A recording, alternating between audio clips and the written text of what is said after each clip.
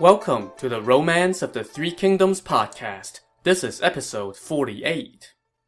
Last time, Sun Quan and the troops of the Southlands had just defeated and killed Huang Zu, a close friend and top commander of Liu Biao, the imperial protector of Jing province. Sun Quan had also captured the key city of Jiangxia, which Huang Zu was defending. Upon receiving Huang Zu's head, Sun Quan ordered that it be placed in a wooden box and taken back to the Southlands, to be placed as an offering at the altar of his father, who had been killed in battle against Liu Biao years earlier. Sun Quan then rewarded his troops handsomely, promoted Gan Ning, the man who defected from Huang Zu and then killed him in battle, to district commander, and began discussion of whether to leave troops behind to garrison the newly conquered city.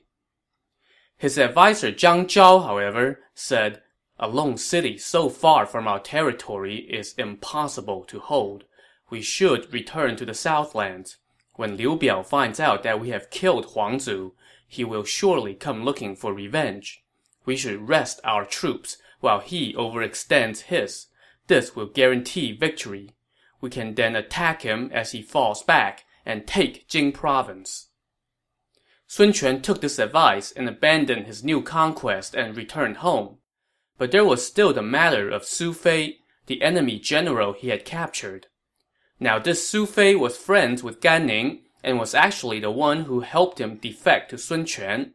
So Su Fei now secretly sent word to Gan Ning asking him to save his life. "Even if Su Fei did not mention it, I would not forget," Gan Ning said. When the army returned home, Sun Quan ordered that Su Fei be executed and that his head be offered up alongside Huang Zu's as sacrifices to his father's spirit.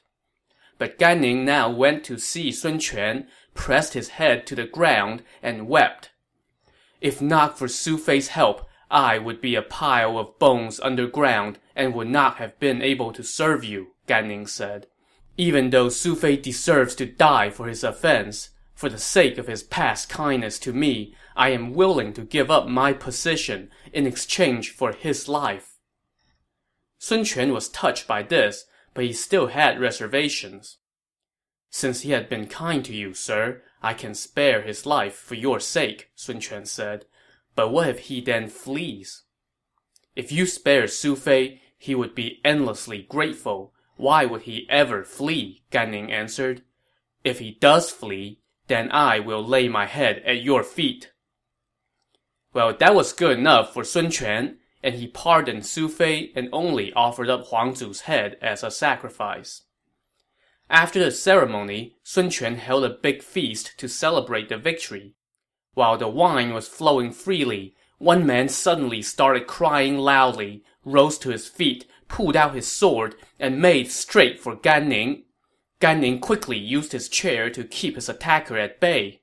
Sun Quan looked and saw that the attacker was the officer Ling Tong, whose father had been killed by Gan Ning during Sun Quan's previous unsuccessful campaign against Huang Zu. While Sun Quan was magnanimous enough to let bygones be bygones when Gan Ning defected to him, you can imagine that Ling Tong would feel just a bit differently, and he was after revenge. Sun Quan stopped Ling Tong and consoled him, saying, "When General Gan killed your father, you were serving different masters and both acting in the only way loyal men could. Now we're all one family. How can we bring up old scores? Let it go, for my sake." But Ling Tong was not about to let this go so easily. He kneeled and cried. "Blood debts must be paid!" he shouted. Sun Quan and the other officials tried to console him time and again, but Ling Tong was still glaring at Gan Ning with hatred in his eyes. To diplomatically defuse the issue, Sun Quan ordered Gan Ning to lead 5,000 troops and 100 warships to go keep an eye on the strategic point of Xiakou, which would conveniently put him out of Ling Tong's way, so out of sight, out of mind. After Gan Ning thanked Sun Quan and went on his way, Sun Quan promoted Ling Tong to district commander, and Ling Tong could do little but swallow his hatred for now. With this little blood feud kind of resolved, Sun Quan turned his attention to more important things, like preparing for the revenge attack that Liu Biao was sure to undertake. So he ordered new warships built, stationed troops to guard the banks of the river, and sent his uncle Sun Jing to defend Wuhui. Sun Quan himself garrisoned the bulk of his army at Chaisang, while Zhou Yu trained the navy at Poyang Lake. And that brings us back to where we left off with Liu Bei. At this moment, he had convinced Zhuge Liang to help him, and on Zhuge Liang's advice, he had sent out spies to the Southlands. Those spies reported back that Sun Quan had defeated and killed Huang Zu, and was presently garrisoning his army at Chaisang. Just as Liu Bei and Zhuge Liang were discussing this development, a messenger arrived from Liu Biao, inviting Liu Bei to go to Jing province to discuss something. This must be about the Southland's victory over Huang Zu, Zhuge Liang said to Liu Bei. Liu Biao must be wanting to talk about how to seek revenge. I will go with you, and respond as the situation dictates. So Liu Bei left Guan Yu to defend Xinye, and ordered Zhang Fei to round up 500 soldiers to follow him and Zhuge Liang to Jing province. As they were riding, Liu Bei asked Zhuge Liang, "What should I tell Liu Biao when I see him?" First, thank him for handling that unpleasantness with Cai Mao back in Xiangyang. If he orders you to go attack the Southlands, do not agree to it. Tell him that you must first return to Xinye and organize your troops. To this, Liu Bei agreed. When they arrived at Jing province, they settled into a guest house and left Zhang Fei and his troops outside the city.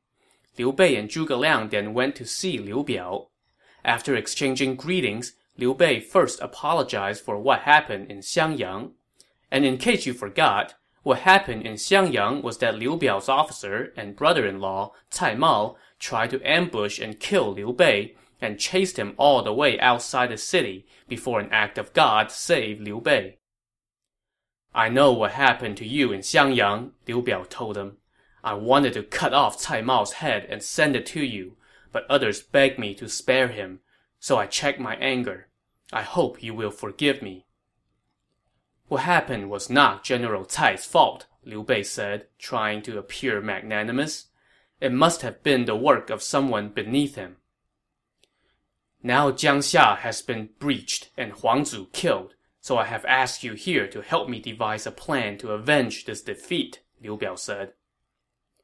Huang Zu brought this calamity upon himself because he was ill-tempered and did not know how to use talent, Liu Bei answered.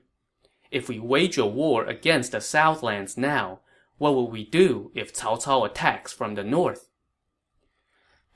I am old and frequently ill, Liu Biao said with a sigh. I can no longer oversee things.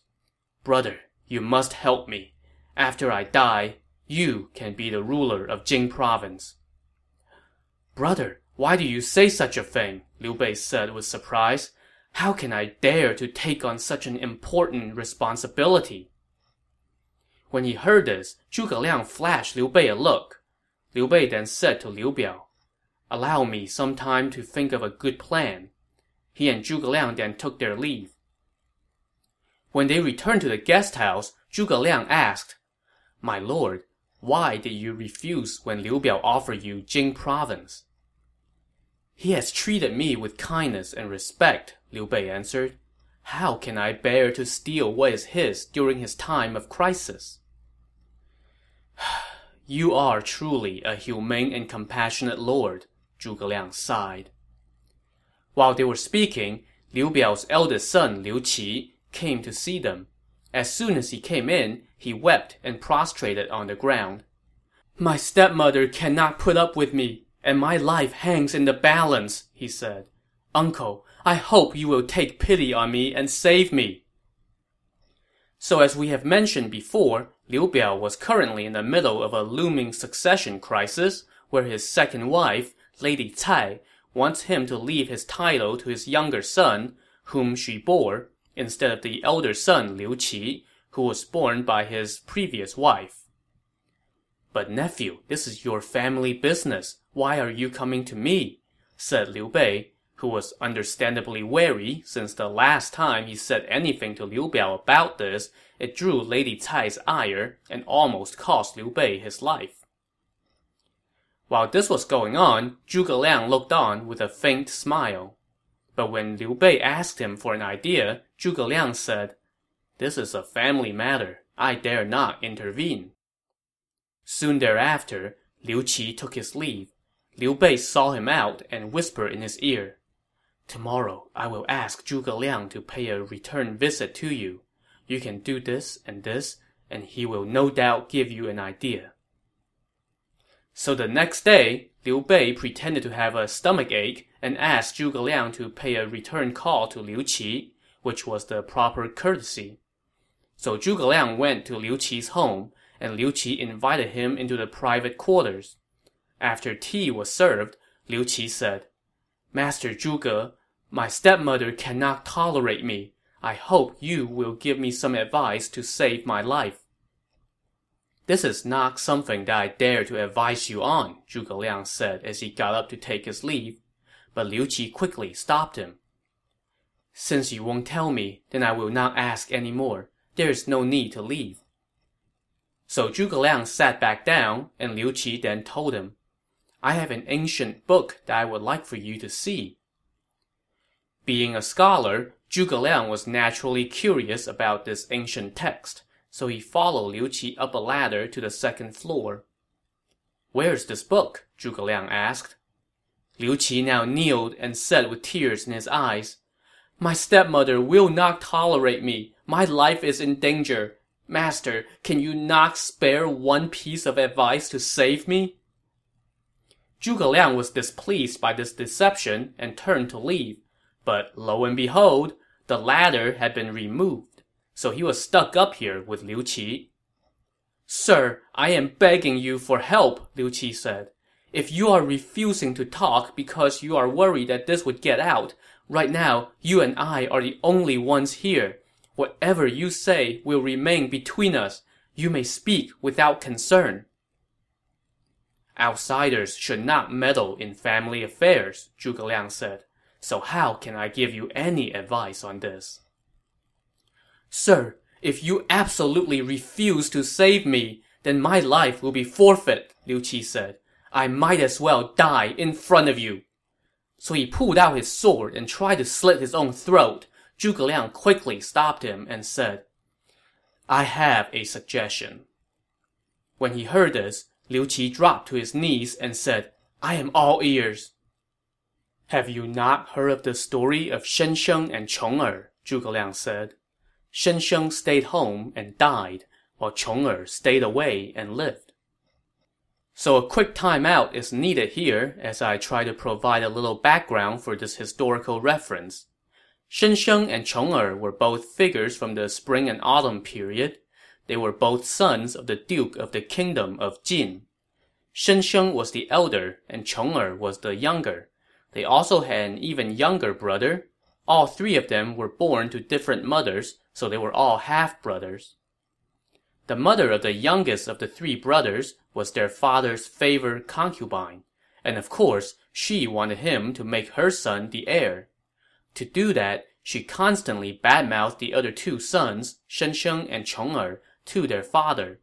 Eventually, she implicated Shensheng in a cooked-up conspiracy to poison the duke, and that forced Shensheng to commit suicide.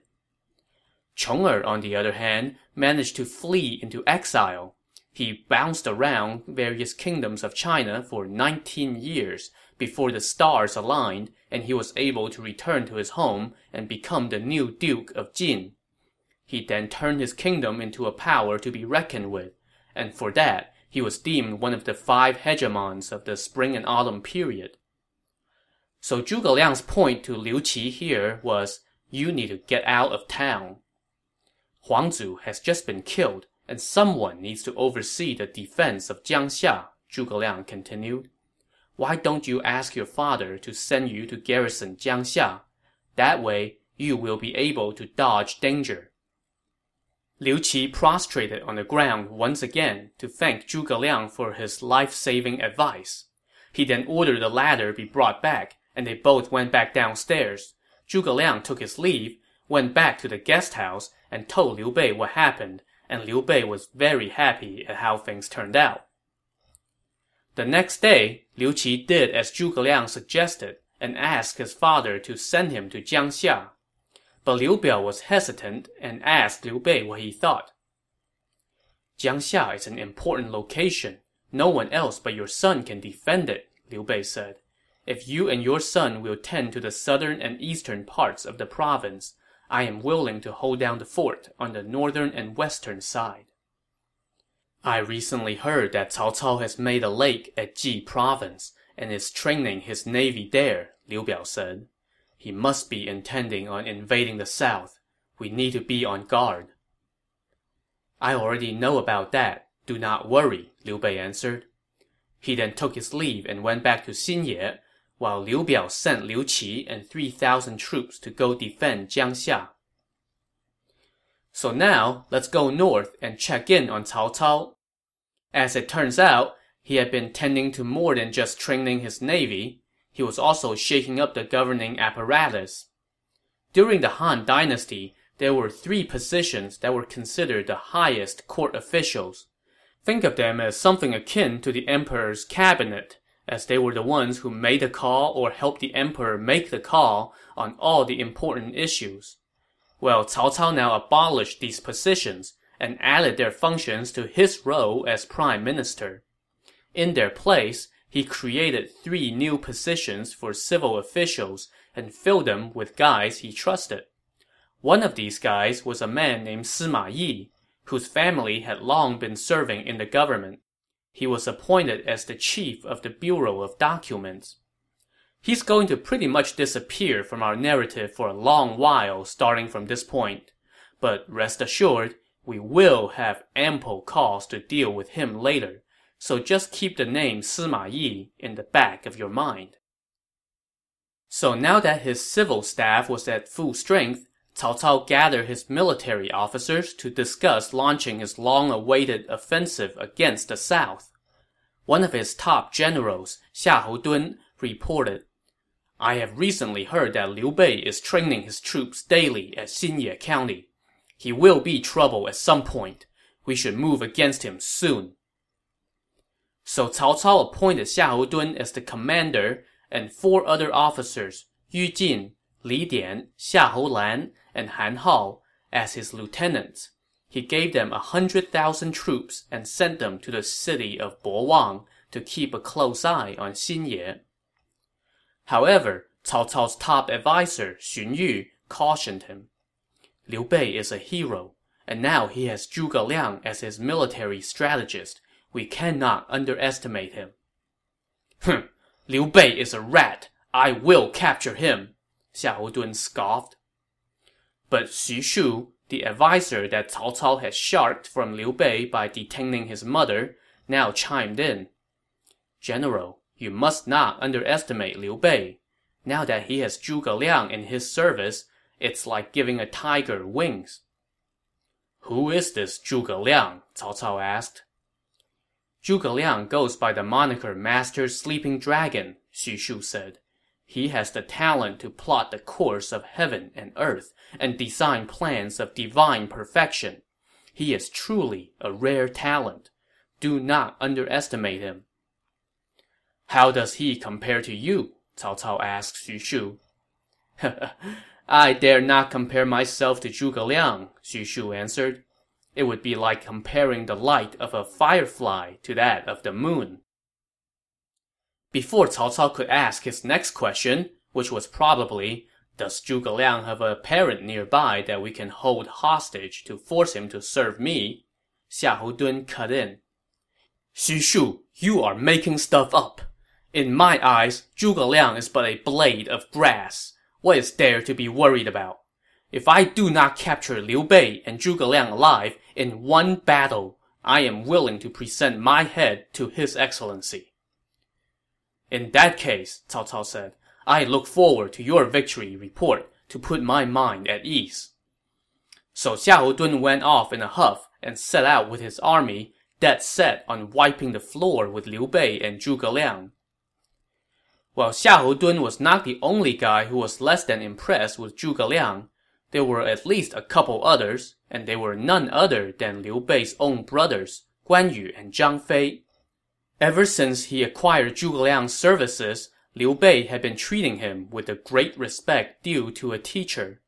His brothers, who were already put out by the fact that they had to make 3 trips to Zhuge Liang's home to meet him, were understandably put out by this, and they were also probably miffed about this new guy getting in the way of their bromance. Zhuge Liang is so young, what knowledge can he possibly have? Guan Yu and Zhang Fei once said to their brother. You are treating him with too much deference. We have not seen him prove himself yet. Liu Bei, however, brushed this off. Zhuge Liang is to me what water is to a fish. Brothers, do not say such words again. Well, Guan Yu and Zhang Fei were not happy about it, but they had no choice but to keep their grumblings under their breath.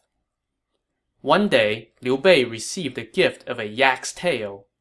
Now remember that Liu Bei used to weave mats, shoes, hats, and such for a living, so he took up the yak's tail and began to make a hat, just to keep in practice, I guess. But then Zhuge Liang came in and saw this, and he said sternly, My lord, if this is what you are devoting your time to, then you must have forgotten your ambitions. In other words, this is so far beneath you, man. Knock it off and act like someone who wants to be a big-time player. Liu Bei threw the hat to the ground and apologized. I was just killing time, he said. My lord, how do you judge yourself against Cao Cao? Zhuge Liang asked. I am not his equal. You have but a few thousand men. How will you counter if Cao Cao's army shows up? I have been thinking about that, but have not yet come up with any good ideas, Liu Bei said. We can immediately start recruiting new soldiers, and I will train them to make them fit for battle, Zhuge Liang suggested. Liu Bei followed this advice and soon recruited about 3,000 men from the population of Xinye, and Zhuge Liang trained them each day on battle formations and such. Soon, word came that Cao Cao had dispatched Xiahou Dun with 100,000 troops and that they were marching on Xinye. When Zhang Fei heard this, he said to Guan Yu, Well, now we can let that Zhuge Liang go fight the enemy. Just as they were talking, Liu Bei summoned them and asked, Xiahou Dun is coming here with an army. How should we respond? Brother, why don't you send the water out? Said Zhang Fei, making a pretty clever play, perhaps more clever than you would expect, on the metaphor that Liu Bei had used to praise Zhuge Liang. For strategy, I turn to Zhuge Liang, but for courage, I rely on you two. Do not shirk your responsibilities, Liu Bei said. After Guan Yu and Zhang Fei took their leave, Liu Bei invited Zhuge Liang over to discuss the situation. I am concerned that Guan Yu and Zhang Fei would not obey my orders, Zhuge Liang said. If your lordship wants me to command the troops, I must have your seal and sword. Liu Bei immediately gave Zhuge Liang those 2 objects, both of which were symbols of command. Basically, whoever held the seal and sword was in charge, and everyone had to obey his orders. Now, Zhuge Liang summoned all the officers to hand out orders. When Zhang Fei heard that this was happening, he said to Guan Yu, Let's go see what he's got. With the staff assembled, Zhuge Liang said, To the left of the city of Bo is a mountain called Mount Yu. To the right is a forest called the An Forest. These are prime locations for ambushes. General Guan, you may lead 1,000 men to hide at Mount Yu. When the enemy arrives, let them pass and do not engage. Their heavy equipment and provisions will be in the back. When you see fire to the south, then you can attack and burn their provisions. General Zhang, you may lead 1,000 men to hide in An Forest. When you see the fire to the south, move out and burn the provision storage for the city of Bo. Zhuge Liang then ordered Guan Yu's adopted son, Guan Ping, and Liu Bei's adopted son, Liu Feng, to each take 500 men, along with fire-starting supplies, and wait behind Bo Hill. When night falls, they were to start a fire as the signal to spring the trap. Zhuge Liang was not done yet, however. Send someone to Fancheng to fetch General Zhao Yun and have him lead the vanguard, he said. Tell him that he must lose. Zhuge Liang then turned to Liu Bei and said, My lord, you may lead a detachment of troops and serve as his backup. Everyone, proceed according to your instructions. Do not be amiss. Well, Guan Yu now raised his hand. While we are all going out to fight the enemy, what will you, Director General, be doing? I will be sitting here, defending this city. This drew a guffaw from Zhang Fei. So while we are all going out to slaughter, you are going to chill at home. How comfortable. Sensing insubordination, Zhuge Liang pulled rank. The sword and seal of command are in my hands. Whoever disobeys my orders will be executed, he said. Liu Bei also chimed in to get Zhuge Liang's back. Have you guys not heard of the saying that strategy devised in the tent can determine the outcome of battle 1,000 miles away? Brothers, follow your orders. Zhang Fei sneered and walked out to get his troops. Guan Yu said to him, Let's go see if Zhuge Liang's plan actually comes to fruition. If not, then we can come settle this with him. But these two were not the only guys who were a little skeptical. This was, after all, the first time that Zhuge Liang had been put to the test, and nobody really knew if he was up to the task. So although they all followed his orders, they still harbored a degree of doubt. Zhuge Liang, however, seemed to have no doubt. My lord, he said to Liu Bei, you can go station your troops at the foot of Mount Bo today. Tomorrow at dusk, the enemy will arrive. When they do, abandon your camp and run. But when you see the fire start up, turn around and attack. I will lead 500 soldiers, along with Mi Zhu and Mi Fang, to defend Xinye.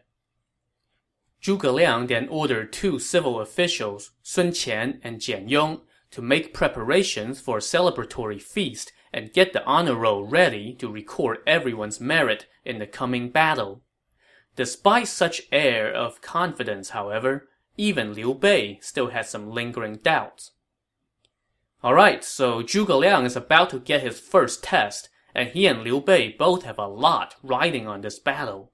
To see how things will play out, tune in to the next episode of the Romance of the Three Kingdoms podcast. Thanks for listening.